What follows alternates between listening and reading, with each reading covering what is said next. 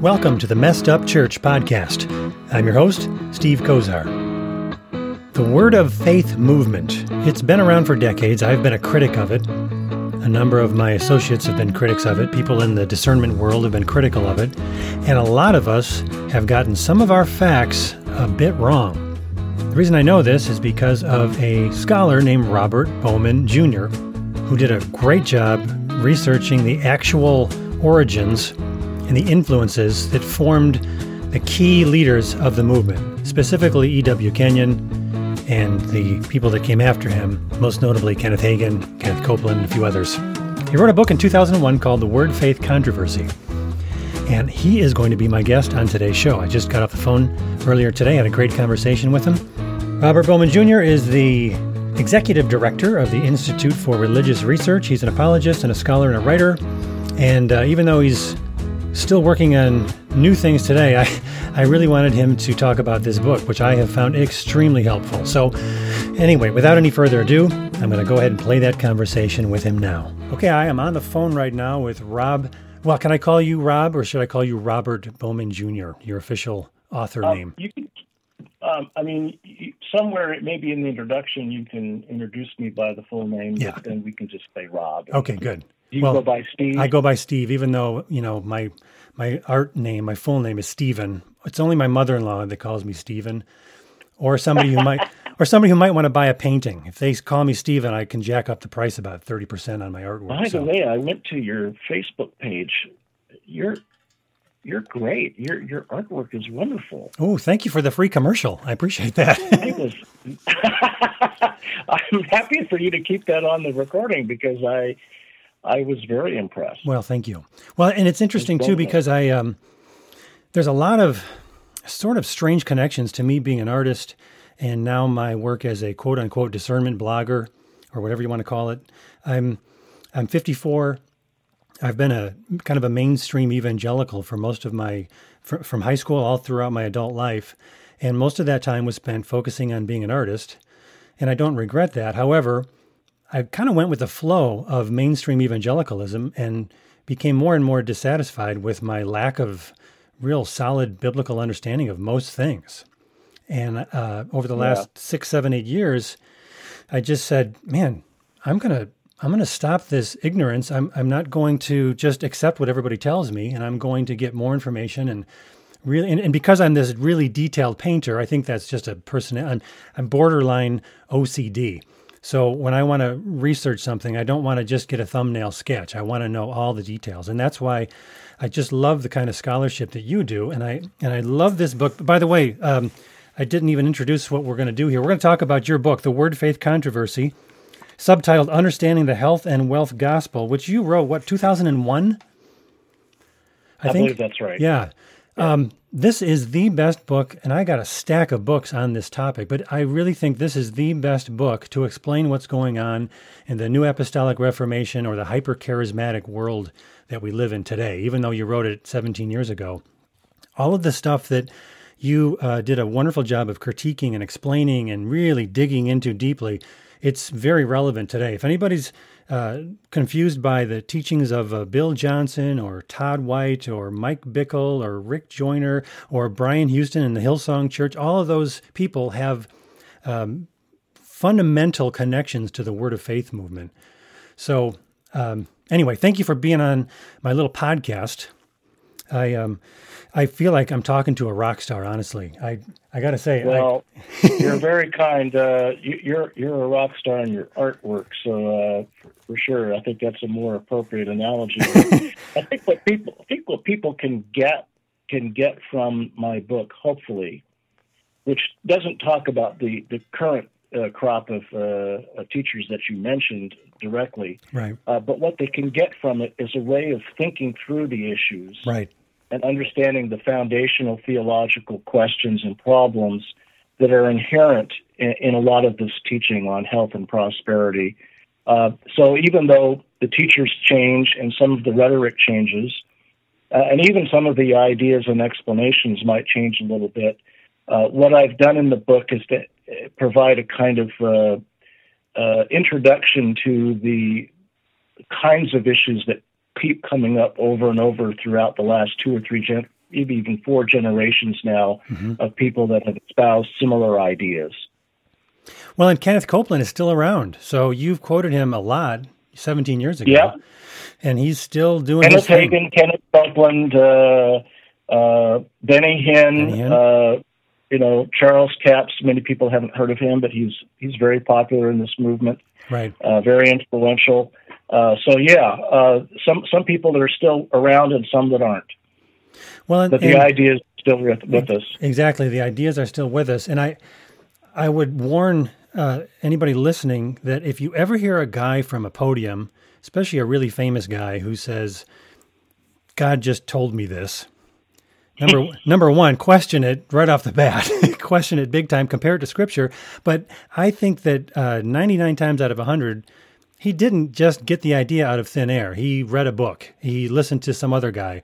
And a prime example of that is Todd White. And one of the reasons I was really interested in your book is that Todd White claims to be this kind of new guy with all these new ideas, who even claims that he doesn't read books. He's never read any book except the Bible. And yet there's a video where he claims that he read Kenneth Copeland's book, and it really influenced him a lot. And when you hear him talk, you're just basically listening to a new version of Kenneth Copeland. And that's, again, why I think your book is really relevant. So I'm not going to go through the whole book, and I wish we could, and maybe we will get into more detail, but I want to focus on just a couple of things, and we'll see how much time that takes. One of the most popular books that emerged in the late 80s was D.R. McConnell's book, A Different Gospel, which I actually bought when it was new. And I wish I would have remembered the stuff that I read in that book, because I read it, and then 10, 15 years later, I was in a form of church, and I was part of a form of theology that really had already been refuted by much of what D.R. McConnell said in that book.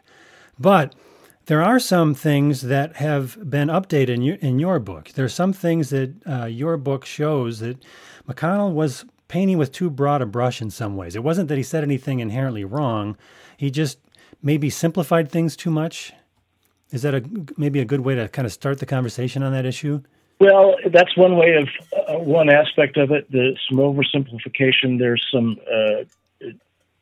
some drawing of lines, in terms of arguing for historical influence that ignore other possible sources for the word faith teaching. And so understanding what some of those other sources are and noticing, and this is where I think McConnell's analysis really was at its weakest, noticing differences between the word of faith doctrine and the metaphysical cults, as well as the similarities, is important if we're going to give a judicious and historically reliable, historically valid account of the origins of the movement and of its relationship to the other movements that preceded it. And that's what I think he didn't do adequately. Now, he's one of the first individuals to write on the subject in terms of trying to give an historical account.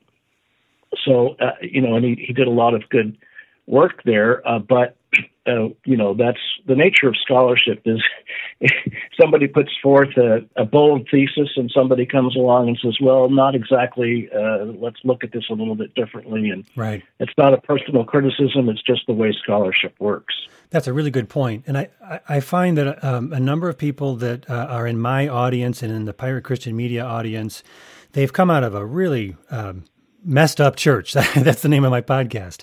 And so they're angry. They have sort of had their eyes open to all the false teaching that they were being surrounded by.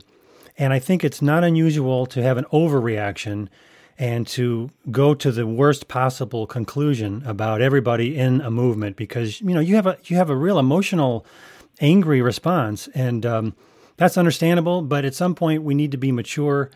We need to kind of take a step back on our emotions and say what did the Word of Faith movement actually teach, and what are they currently teaching, and not to paint with too broad a brush. And before we go further, you mentioned a phrase, and I want you to clarify it for our listeners in case they haven't heard the phrase before. Metaphysical cults. What does metaphysical mean, and what are you referring to? I know what you're referring to, but just let's clarify that first. Sure. Well, the term metaphysical cults, and maybe instead of cults, we could say sects or the metaphysical movement. Yeah. Same thing.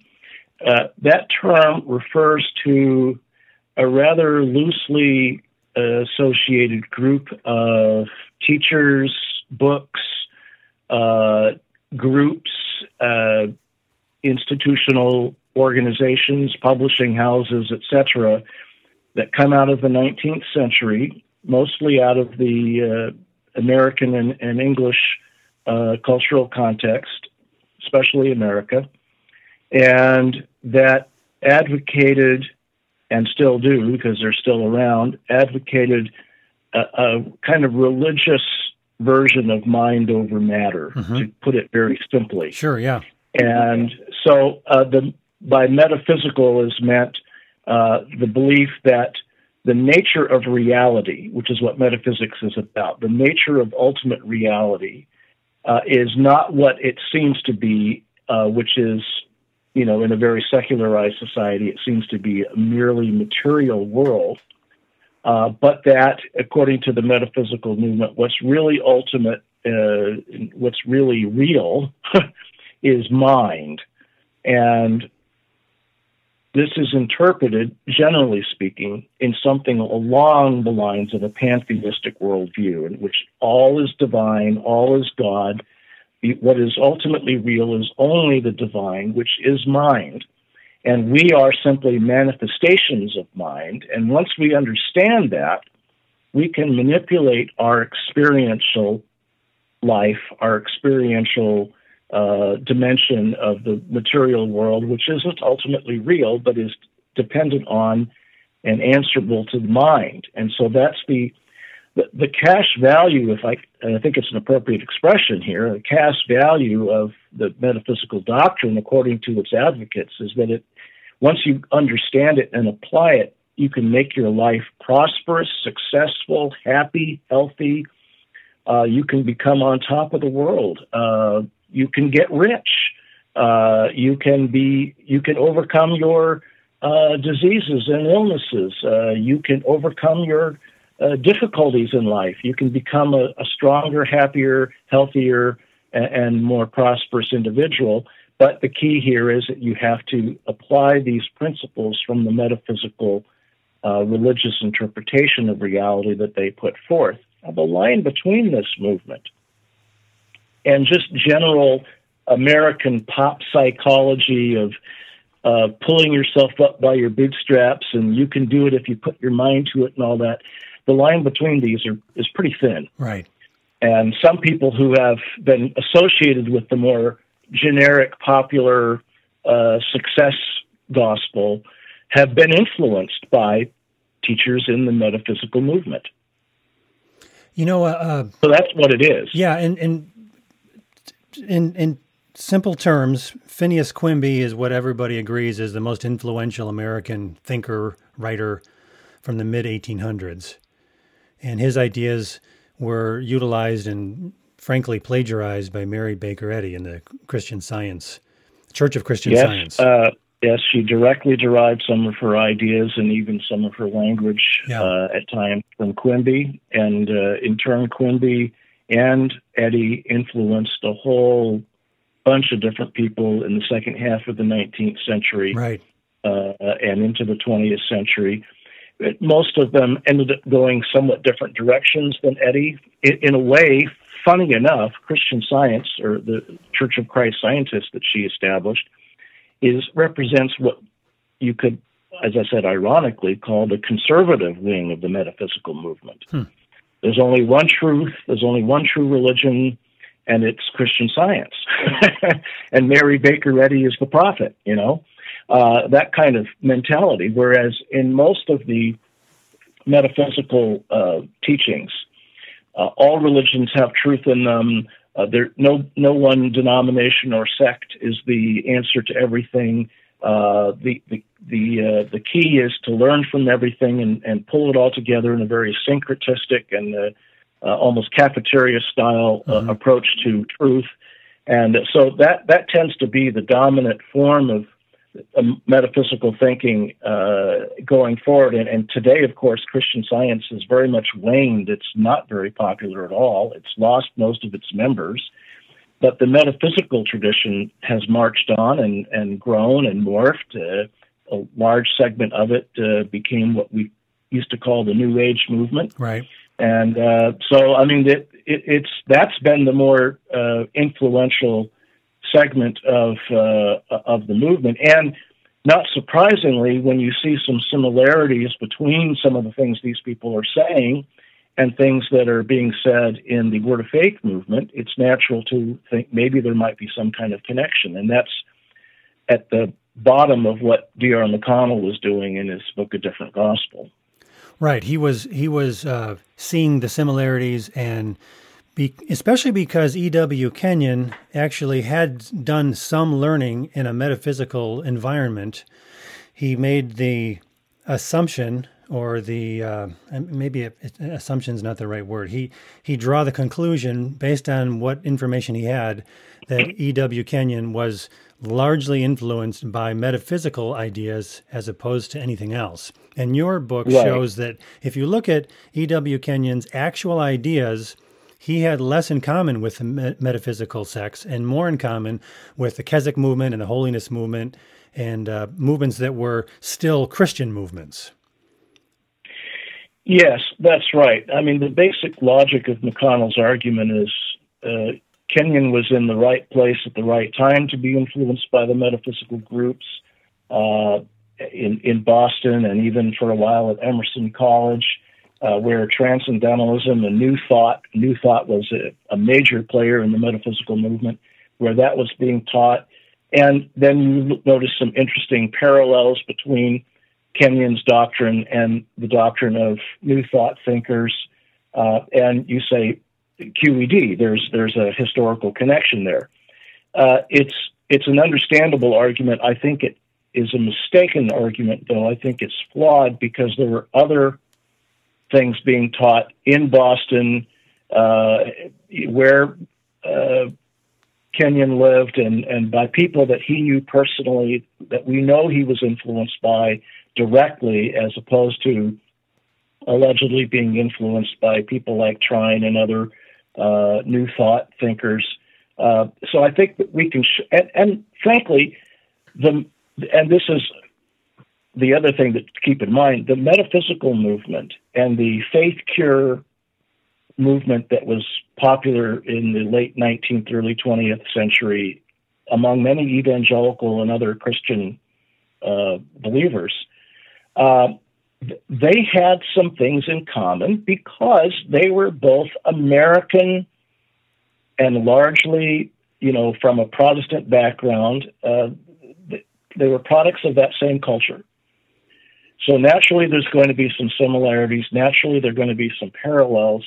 But on the crucial question of where Kenyon got his ideas and what the historical roots were of his ideas, I come down on the side of he was deriving those ideas from what has been called the evangelical faith cure movement and not from the metaphysical movement. Which is an important distinction, because what you're saying is that E.W. Kenyon was not as pagan as a lot of people are describing him today.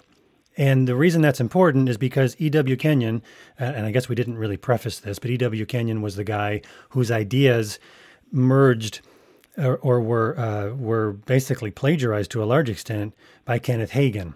Kenneth Hagin took some of the primary ideas that E.W. Kenyon wrote about. He literally plagiarized many of his writings. So what he wrote about in the teens, 20s, and 30s, they really became popular through the teachings of Kenneth Hagin, who is, everyone agrees, Kenneth Hagin is the founder of the Word of Faith movement. And that's right. And that didn't develop until the 50s and 60s and into the present day, really. If I could, let me explain why this is so important to understand. Yep. The first reason is that I think the most important reason why this needs to be understood is because when one talks about the errors of the Word of Faith movement, which we do need to do, right? If we have misdiagnosed the source or origin of the movement as deriving from this non-Christian, pluralistic, relativistic, pantheistic movement of the metaphysical cults like New Thought and religious science and so forth. If we misdiagnose it that way, then people who are in the Word of Faith movement are going to respond naturally, and I think appropriately, by saying, I don't think that way, right. I don't see that. And they're going to be predisposed by that misdiagnosis to dismiss any accurate biblical response that one might give to the movement. So if we're going to be effective in explaining to people in the Word of Faith movement what's wrong with it, we need to make sure we don't blame it on the wrong source. Mm-hmm. The other reason why this is very important is because understanding that this very aberrant movement of the Word of Faith doctrine originates out of our Protestant, Christian, cultural, religious, background is extremely important to understand because it points out to us that it could happen to us. It could happen again. It's very easy if you think, oh, that's a cultic, heretical, non-Christian doctrine that somehow got sneaked into Christianity as a metaphysical Trojan horse, and those people over there, they're wrong because they're following this pagan, non-Christian doctrine. We, who aren't part of that movement, don't have anything to worry about. That's a misunderstanding. I got my eyes open to that in a fresh way when I was visiting a Baptist church, and I was in a Sunday school class, and somebody was asked to lead a prayer. And the prayer was straight out of Word of Faith doctrine. And it was in a Baptist church. And I went. He wasn't the Sunday school teacher, thankfully, but he had been asked to lead a prayer at the beginning of the class. So afterwards, I talked to the Sunday school teacher, and I expressed my concerns. But the point that I'm making here is that this doctrine finds a home in evangelical, Protestant, traditional Christian thinking when people are not well-informed and are not discerning. And that's why it's very important for us to understand that this is what happened. I mean, frankly, most of the heretical and aberrant movements that are of significance in Christianity today, particularly here in America, the people who started them come out of a Protestant and, in many cases, evangelical background. Jehovah's Witnesses, Mormonism, the list goes on and on. And so there's something, that doesn't mean there's something wrong with evangelicalism. That means that there's some awareness that evangelicals need to have to some potential weaknesses that could be exploited and used in a very unhealthy way if we don't pay attention to these kinds of things. Sure. If we are not discerning, if we're not biblically literate, if we're not theologically well-informed. Because it's not us and them, it's us and people that used to think like us or thought they were us, very often is what we're looking at here. Well, boy, you just said a ton of good stuff there. I was going to insert that one of my favorite things is history, and I got a stack of books, and one of my favorite books in the last year is The Democratization of American Christianity by Douglas Hatch, who makes he makes a really strong case for the American evangelical experience has been one of branching off and dividing up, and everybody's got their Bible and they're starting from scratch with no regard for what's come before them. And, just send me off on my horseback with my Bible and I'm going to start my own church. And next thing you know, I've started a new denomination because I'm pretty sure I got it right and everyone else has got it wrong. And that partially derived from the American spirit of we just separated ourselves from England, and we don't like our connection to Europe. We don't like our connection to the Anglican Church, which was the official British church. And so we're starting fresh, just me and my Bible. And there's something great about saying me and my Bible, that we take it serious, that it really is God's word, but it quickly morphed into everybody and their brothers got a new version of interpreting the Bible. And it really kind of multiplied. throughout the time period from the beginning of our country to the turn of the last century, when we have these pagan ideas kind of blending and morphing into largely into the Pentecostal church, but it wasn't just that. It was also in the holiness movement, the Keswick movement. It's a really interesting topic for me, and I love the idea of Christians doing their homework and finding out where their ideas come from, because I think it allows us to be a lot more objective, and it also allows us to look at people that we might disagree with, and instead of just saying, you're wrong and I'm right, you're a heretic, these overly simplistic categories that we create, I think it's really healthy to say, you know what, I know what you believe, because I've actually studied it, and I agree with this and this and this, but I don't agree with that and that and that, but I respect you in these regards, and boy, there just isn't a lot of that going on. Again, I think part of it is because that's an American evangelical tendency, to just me and my Bible. I don't need all this history. I don't need these theologians. I don't need guys like Robert Bowman Jr., so-called apologist and author, and all of his fancy words I don't understand. Just me and my Bible. I'm a guy as a layperson who's really appreciated the work of theologians and scholars and historians. And even if I don't always agree with everything they say, I can definitely learn from them. I guess I just went on. Well, I think I would say the same thing for myself. I've learned from an awful lot of people that I didn't agree with on a number of issues, and that's how we learn, by listening to people we don't agree with and gleaning things from them that we might not have otherwise have perceived or understood. Yeah. What you were saying before about Nathan Hatch's book, Democratization of American Christianity, you could kind of sum it up like this: if people are free to believe anything they want, they will. And they, and that may seem like a downside, but it really isn't. It's just that the fact is that people don't naturally think the same way as one another. And so where you do have unity, it needs to be one that is based on persuasion and commitment, not on force or on, this is just the way everybody else thinks, so I'm just going to fall in line, peer pressure or status quo or something. So, I recognize that the splintering of American Protestantism is disconcerting. Mm-hmm. It's disconcerting to me when it's pointless and needless, but it's part of the price that you pay for having the opportunity for people to choose to believe what they're going to believe based on what they're persuaded is the truth and not on something else. Of course, some people are going to choose to believe something because it's comfortable or because they think they're going to get something out of it or whatever it is. And that's, again, human nature. That's part of what we're fighting with the gospel and with biblical Christianity, is this tendency of people to want to find something to latch onto for their own self-interest rather than because it brings honor and glory to God and because it's the right thing to do and because it's the truth. Right. Those are harder to pursue and less fun to pursue, I guess, for many people than what's in it for me.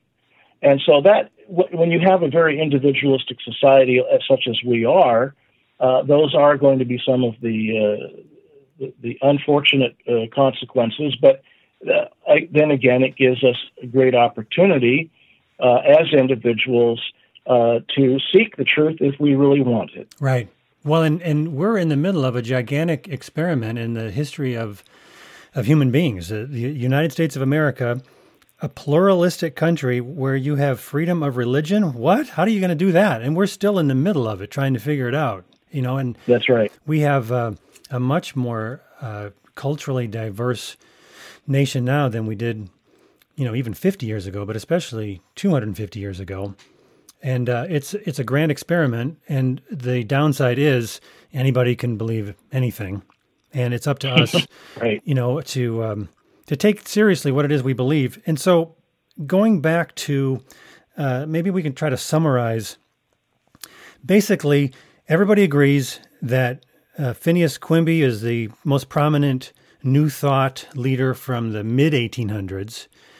His ideas splintered off in a million places. It roughly is similar to what has been called the New Age movement. There's a lot of different differentiations between the various beliefs, but that's kind of roughly that category. It's a non-Christian belief system.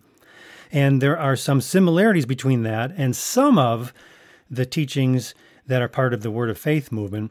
D.R. McConnell Right. and some others went to perhaps too strong of a conclusion and said that they just took those pagan ideas and brought them right into the church, when in fact they were probably a lot more hesitant than we give them credit. They were trying to be biblical a little bit more than has been made the case by people like D.R. McConnell. But nonetheless, they're bad ideas, and they got there somehow, and they need to be critiqued and they need to be compared to Scripture.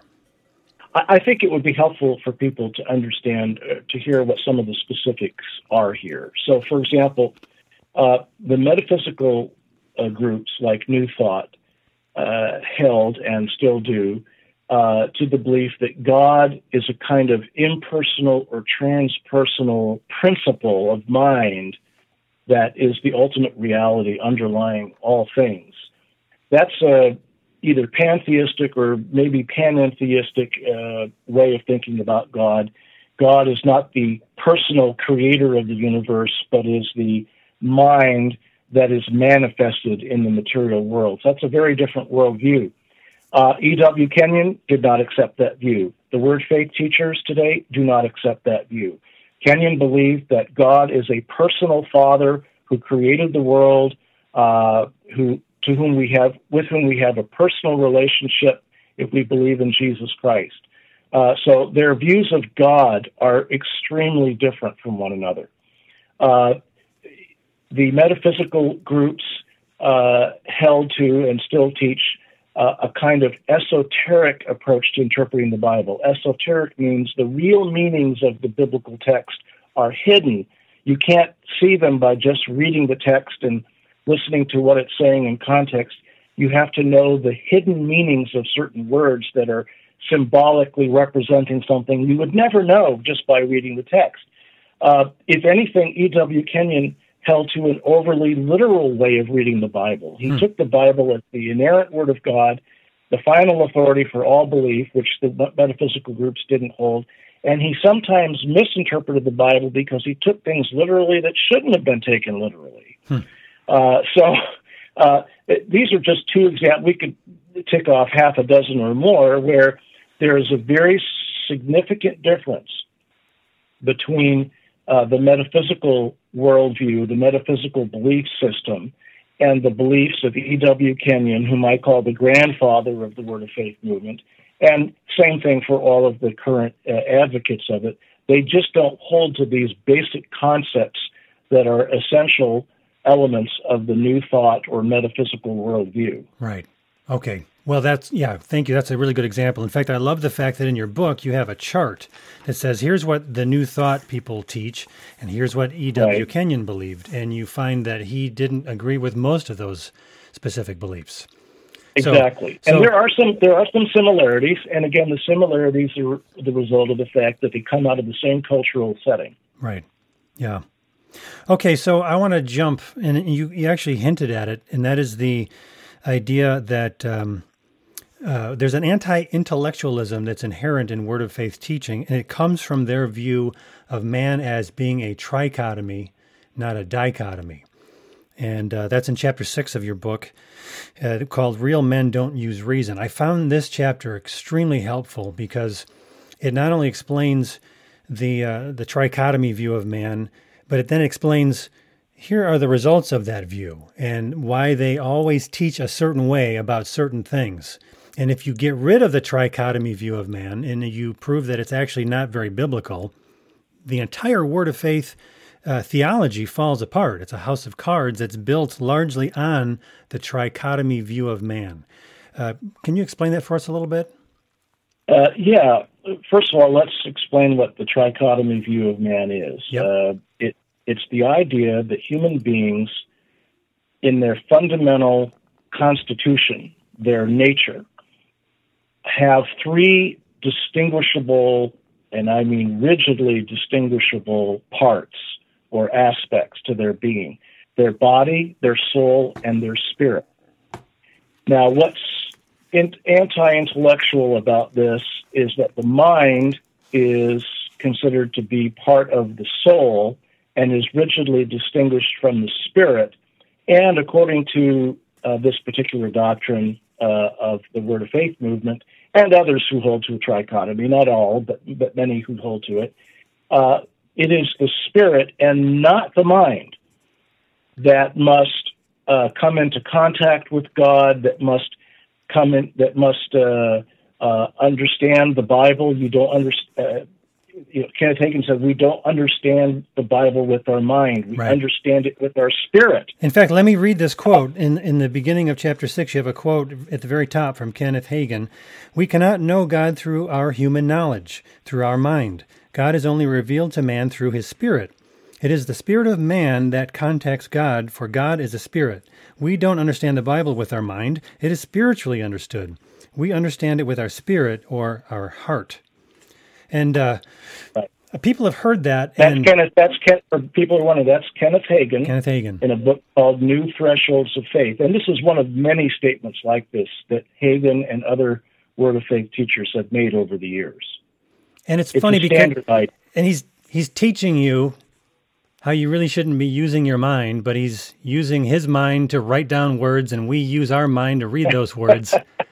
It's a really incoherent view of things, but they use it so often that I think a lot of people have just assumed, well, this must be biblical because that's all I've ever heard. And, here it is, the year 2018, and there are people who have heard nothing but Word of Faith theology their entire lives. So if they stumble upon this podcast, they're going to think we're crazy. But, so the trichotomy view of man... Let me explain why, I'm sorry. No, go ahead. Let me also explain why this is so fundamental or foundational to the Word of Faith doctrine, and particularly the part of the doctrine that we find objectionable and unbiblical.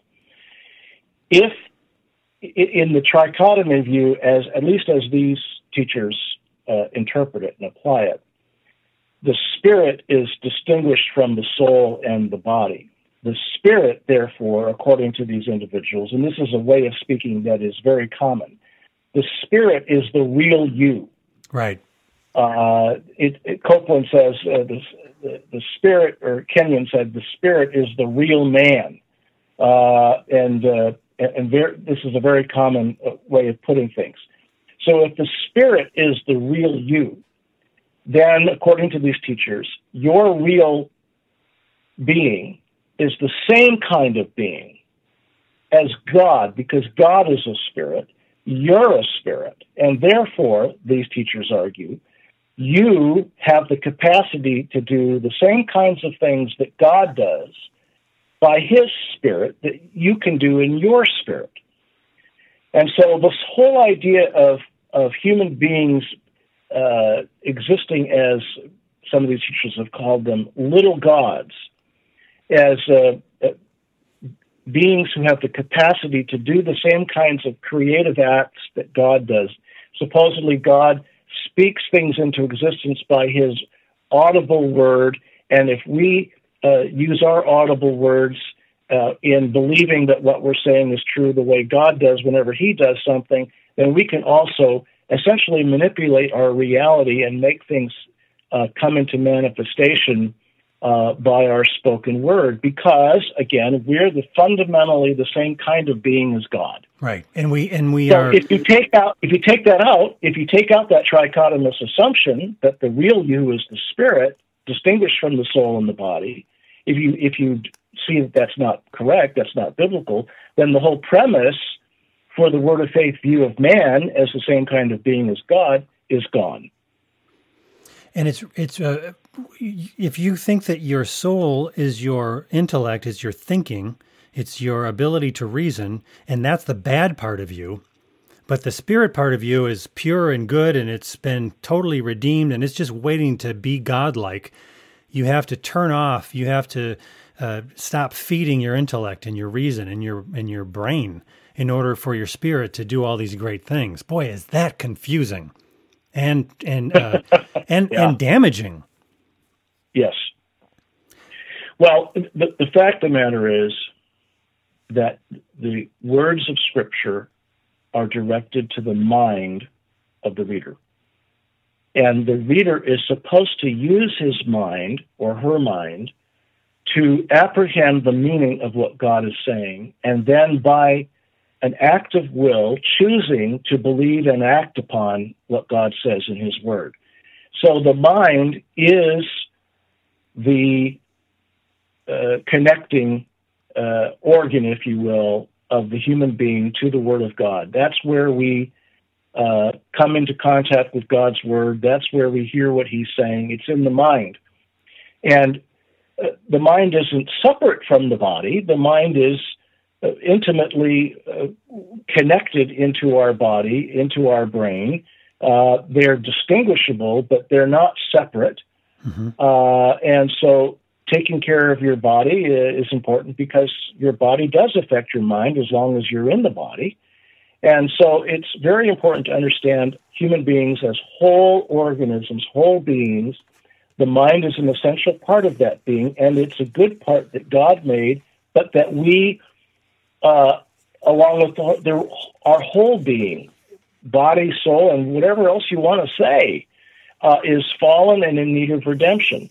The great commandment, Jesus said, the greatest commandment is to love the Lord your God with all your heart, soul, mind, and strength. Those aren't four parts of the human being, by the way. Mm-hmm.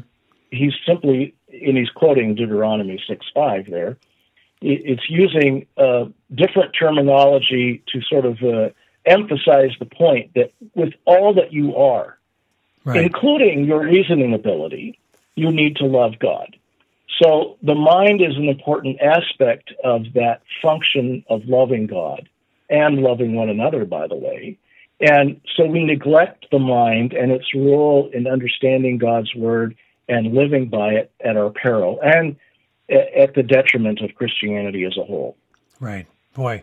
And to try to picture how it is that we would somehow enable our spirit to be freed up from our thinking, it's just such a horrible burden to place on somebody.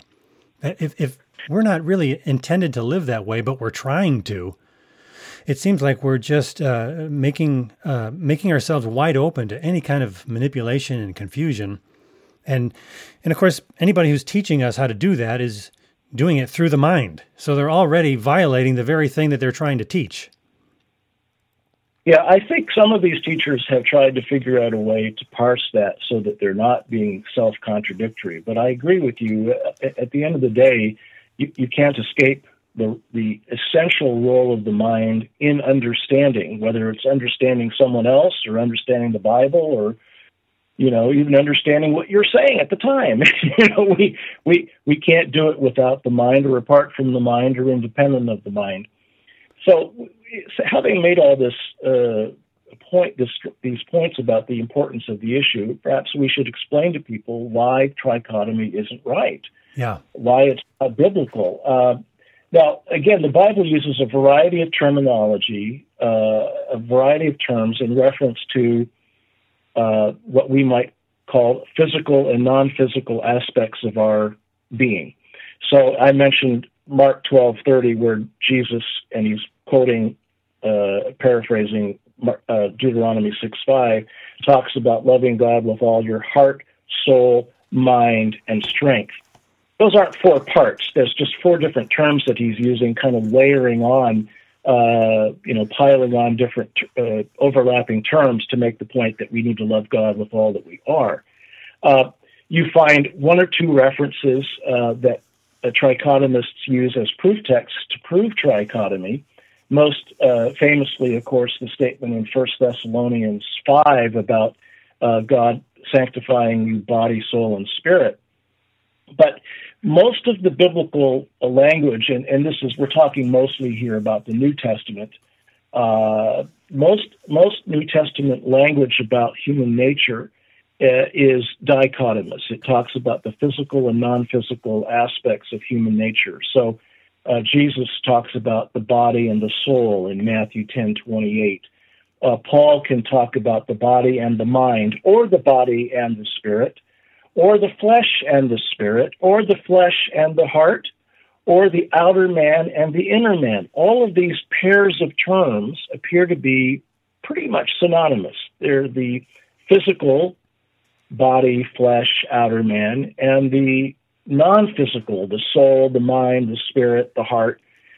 And so Paul, and also you see this in James, and as I mentioned in Matthew 10:28, we see from various parts of the New Testament this pattern of what is usually called dichotomous thinking, or other technical terms have been used, which I won't get into, but they all mean basically the same thing, that human beings are fundamentally twofold in their nature. They have a physical aspect to their nature that's material, that has, physical substance that's solid and liquid, and you can touch it and so forth. And then there's the non-physical aspect that includes what we call the mind, the emotions, the will, the heart, the spirit. These all seem to be pretty much overlapping, not necessarily identical in their connotations, but they're overlapping or synonymous in their general focus or reference to the invisible aspect of human nature. And so once you understand that's the general pattern, then when you see a text like 1 Thessalonians 5:23, which seems to refer to 3 parts, or Mark 12:30, which seems to refer to 4 parts, then you say, now wait a minute, maybe this isn't really trying to lay out, a formal systematic doctrine of how many parts we have. Yeah, right. In fact, I was reading your book on that very section. I think, and within that same week, we've been going through the book of Hebrews at my church for the Bible study, and we got to Hebrews 4:12, and that's the one that I was like, that's the one. I can see how if you just take this word and you pull it out of the rest of the Bible, you can use it to try to make the case that we are just 3 distinct parts. And I think one of the easiest ways to look at any doctrine is to say, what does the whole of Scripture teach on this? And if this is a really important doctrine, don't you think God would have made it really clear? He would have told us over and over again. If we were supposed to be fighting against our reasoning and our thinking, that would, I think, be a lot more clear in Scripture. We would be told, watch out for your thinking, watch out for your brain. It's going to cause you not to become as godlike as you're capable of becoming. There are no verses that teach anything like that. Right. Well, Hebrews 4:12, the way it's usually translated in English, some readers get the misunderstanding or the misperception that what Hebrews is saying there is that God somehow divides or separates the soul from the spirit. I don't know when he's supposed to do that in their thinking, because the text is talking about the Word of God penetrating even to the division, is the usual translation, of soul and spirit. But if you read more carefully, it's clearly using these terms as synonymous, or, to the point where it's very difficult to separate them in any kind of, physical or substance way. So it goes on, of both joints and marrow, and able to judge the thoughts and intentions of the heart. Well, thoughts and intentions aren't 2 different things. Right. And so the idea here is that God's Word is able to, maybe a paraphrase that would get the meaning across clearly to people is, the Word of God is able to judge or discriminate or discern the godly thoughts and intentions from the ungodly ones, able to sort of penetrate down into our very heart, soul, spirit, whatever term you want to use there, and judge what's really inside us, what we're really thinking, what we're really willing. And, of course, the point that the writer of Hebrews is making in context is that the Word of God is important in our lives, because through Scripture, through His Word, God sort of brings conviction into us in the innermost part of our being to become aware of our sin and of our need for Jesus as Savior. It's not talking about providing some kind of metaphysical, I'm using the term there differently now, or being division of the different parts of the human constitution. That's not what the writer is talking about at all. Yeah, and it's pretty clear just by reading it in context, reading the whole paragraph, reading the whole passage, that this isn't making a point. It's amazing how often that clears up misunderstandings, isn't it? It's amazing. Yep. In fact, I don't think you heard this in our conversations before, but I was very involved for many, many years as a musician on a worship team for a couple of different big churches. And a lot of times I would go to 2 services because, I had to play. And so I would listen to the sermon more than once. And I'd just sit there with my Bible open. And I would look at the passage and I would see the pastor had used one verse, sometimes even just half a verse. And I would sit there reading the entire passage going, wow, that's not what it means. That is not what it means. I'm not a scholar. I don't know the Hebrew or the Greek, but I can see what this means just by reading the whole thing. Yeah. Well, if we're not willing to let that pass when a Jehovah's Witness or a Mormon does it, we can't let it pass when a Word of Faith televangelist does it, or even when our own pastor does it. Yes. So this is not me pointing the finger at them and saying, look at the bad thing they are doing, as if we never have this issue. Christian pastors and teachers have a responsibility to interpret Scripture accurately and faithfully to the context. And it's a standard that we need to hold ourselves and those with whom we're associated to that standard. It's a high standard, but we need to maintain it and uphold it for everyone, so that when we notice that not happening in a way that brings about or supports some kind of false doctrine, we're not being hypocritical or inconsistent to point that out. Well, it's also, I think, really common for people who are sincere in their faith. They want to be a team player. They want to be a helper, not a herder. They want to be an encourager, not a discourager. There's all these things they've been told over and over again. If you're going to come to church, you should be a willing participant. You should be willing to help your pastor. And I think we take that to sometimes an extreme, and we are too willing to overlook things, because we want to be a team player. And we've been told, don't be negative. Well, it's not negative to compare what somebody teaches to the Word of God. And any pastor who is telling you that, I don't know, maybe he's afraid, because he's not really sure of what he's teaching. And so he's using kind of a control tactic. Don't be right. Good teachers welcome hard questions. Yeah, and we should. This is another thing that I noticed. If you want to close off difficult questions, if you want to shut people down, one of the things that I've seen and heard is for a pastor to actually say, "Everything I teach is straight out of the Bible." I don't get my ideas from anywhere else. It's right from the Bible. And, I dare you to question me because, and as soon as they say that, they actually cause people to kind of go, okay, good. I can trust this guy from now on. I'm not actually going to ever check anything he says because he just told me that he bases everything on the Bible. Now he may believe it. You know what Reagan said about the Soviets? He said, "Trust but verify." Yeah, trust but verify. So if your pastor says he's just going by the Bible, great. I'm glad. He's now acknowledged what the standard needs to be, and so that doesn't relieve the person in the congregation from the responsibility of comparing what the pastor is saying or the Sunday school teacher is saying or the radio evangelist is saying with what the Bible says.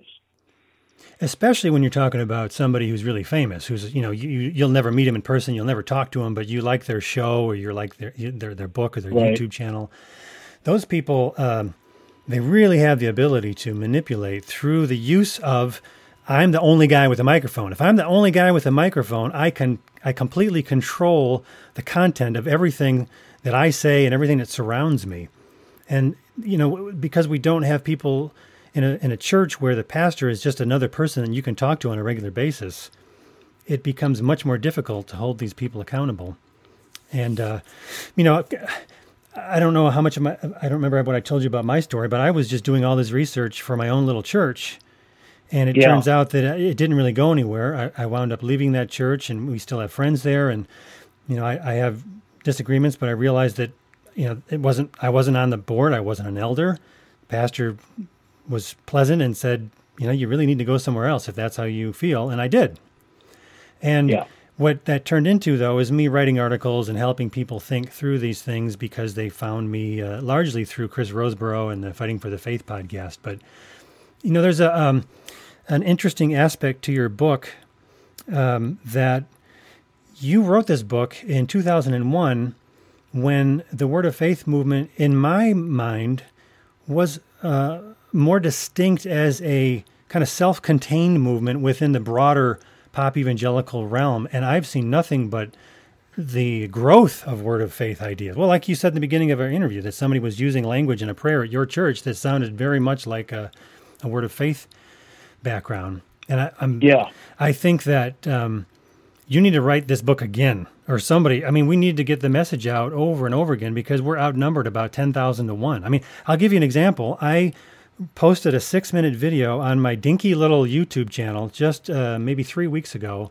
and it was against Benny Hinn, and it was by his nephew, Costi Hinn, who has become a really serious preacher who figured out in just the last 6 or 7 years that I'm not a Christian. I don't even know what the gospel is. He was confronted with his sin and with the prosperity preaching of his uncle, even though he was very close to his uncle. So he was on a news program. I shared this video on my little YouTube channel, and then I started engaging people in comments because I was frustrated by all the dumb things they were saying. And just about 3 weeks later, it's gotten 55,000 views and over 700 comments. And about half of the comments are from people saying, this Costi Hinn needs to be quiet. He's just jealous of his uncle. Benny Hinn is a great man of God because he's anointed and God chose him to become wealthy. And how dare you question the man of God? I mean, all these cliches, there's no... Right. There's no use of scripture. There's no use of even a cogent argument. They're just repeating catchphrases that they've heard over and over again. And it really bothers me because it's growing. It's getting worse. And the Word of Faith movement is not a small thing. It's actually kind of rebranded itself, the New Apostolic Reformation. And people who probably never would have listened to maybe a Kenneth Copeland or a Benny Hinn 20, 30 years ago now are listening to people who share much of the same theology, bad theology, like a Bill Johnson. Yeah. Well, you've got almost a never-ending 24-hour 365-day commercial running, except with rare interruptions, by others on TBN for this stuff. There are exceptions on TBN, but I mean, most of it is either advocating it or friendly to it. And then you've got, every Christian bookstore in the country has shelves full of this stuff. Yeah, and Walmart, and Hobby Not Lobby. necessarily all in one place either, so people can be sure they're not getting it. So there's a lot of it's pervasive. It says something distressing to me. And I don't know if this statistic is still correct, but it probably is, or at least close to being correct, that the largest church in America is the church pastored by Joel Osteen. Right. That's worrisome. Not because I have anything against Osteen personally. I don't have any axe to grind, but it says something unfortunate about the state of American Christianity, that this is what is extremely popular. But perhaps, as we were talking about earlier, I think we alluded to this earlier, biblical, sound, sober Christianity has really, for all intents and purposes, almost never been popular. It's not designed to be. It's designed to be a faith that is taking the narrow path. And so we're going to see pretenders, we're going to see false teachers, we're going to see flaky doctrine, We're going to see, watered down pop gospel teaching getting a lot more attention and popularity from the prevailing culture, as long as that is the case, that most people are not really searching for the truth. They're searching for something to make them feel better. Right. Or something that'll help them be more successful in their life. Or help them to keep their kids off of drugs, keep their kids, on the straight and narrow. All of these teachers, that's their pitch. Listen to what I say, because I'm going to help you solve your problems. And if Christianity plays a role in their explanation of how that happens, it's a marginal role at best. Right. It's mostly self-help. You can do it. You have to believe in yourself. You have to have a positive mental attitude and all the rest of it. And it gets sugar-coated with Christianese. Joel Osteen can do a 28-minute program where even if he mentions God or Christ, they don't really have anything to do with the point that he's making. And then at the end, he can give a perfunctory 30-second altar call that sounds like it's out of a Baptist church. And it's jarring, but that's what he does, because that's what his father did. And because, although Osteen is much more blatant about the disconnect there, and because it supposedly validates what he's doing as Christian, but it really does not. If you spend most of your program explaining to people why they're really not that bad, and they can do it, and they can be successful and all the rest of it, then to tell them you need to, confess Jesus as your Savior, it's without an explanation as to why that really is important. And so it's the state of Christianity in our country today is something to be concerned about. But the good news is there are a lot of Christians who feel very strongly about the importance of sound doctrine, about the importance of knowing what you believe and why you believe.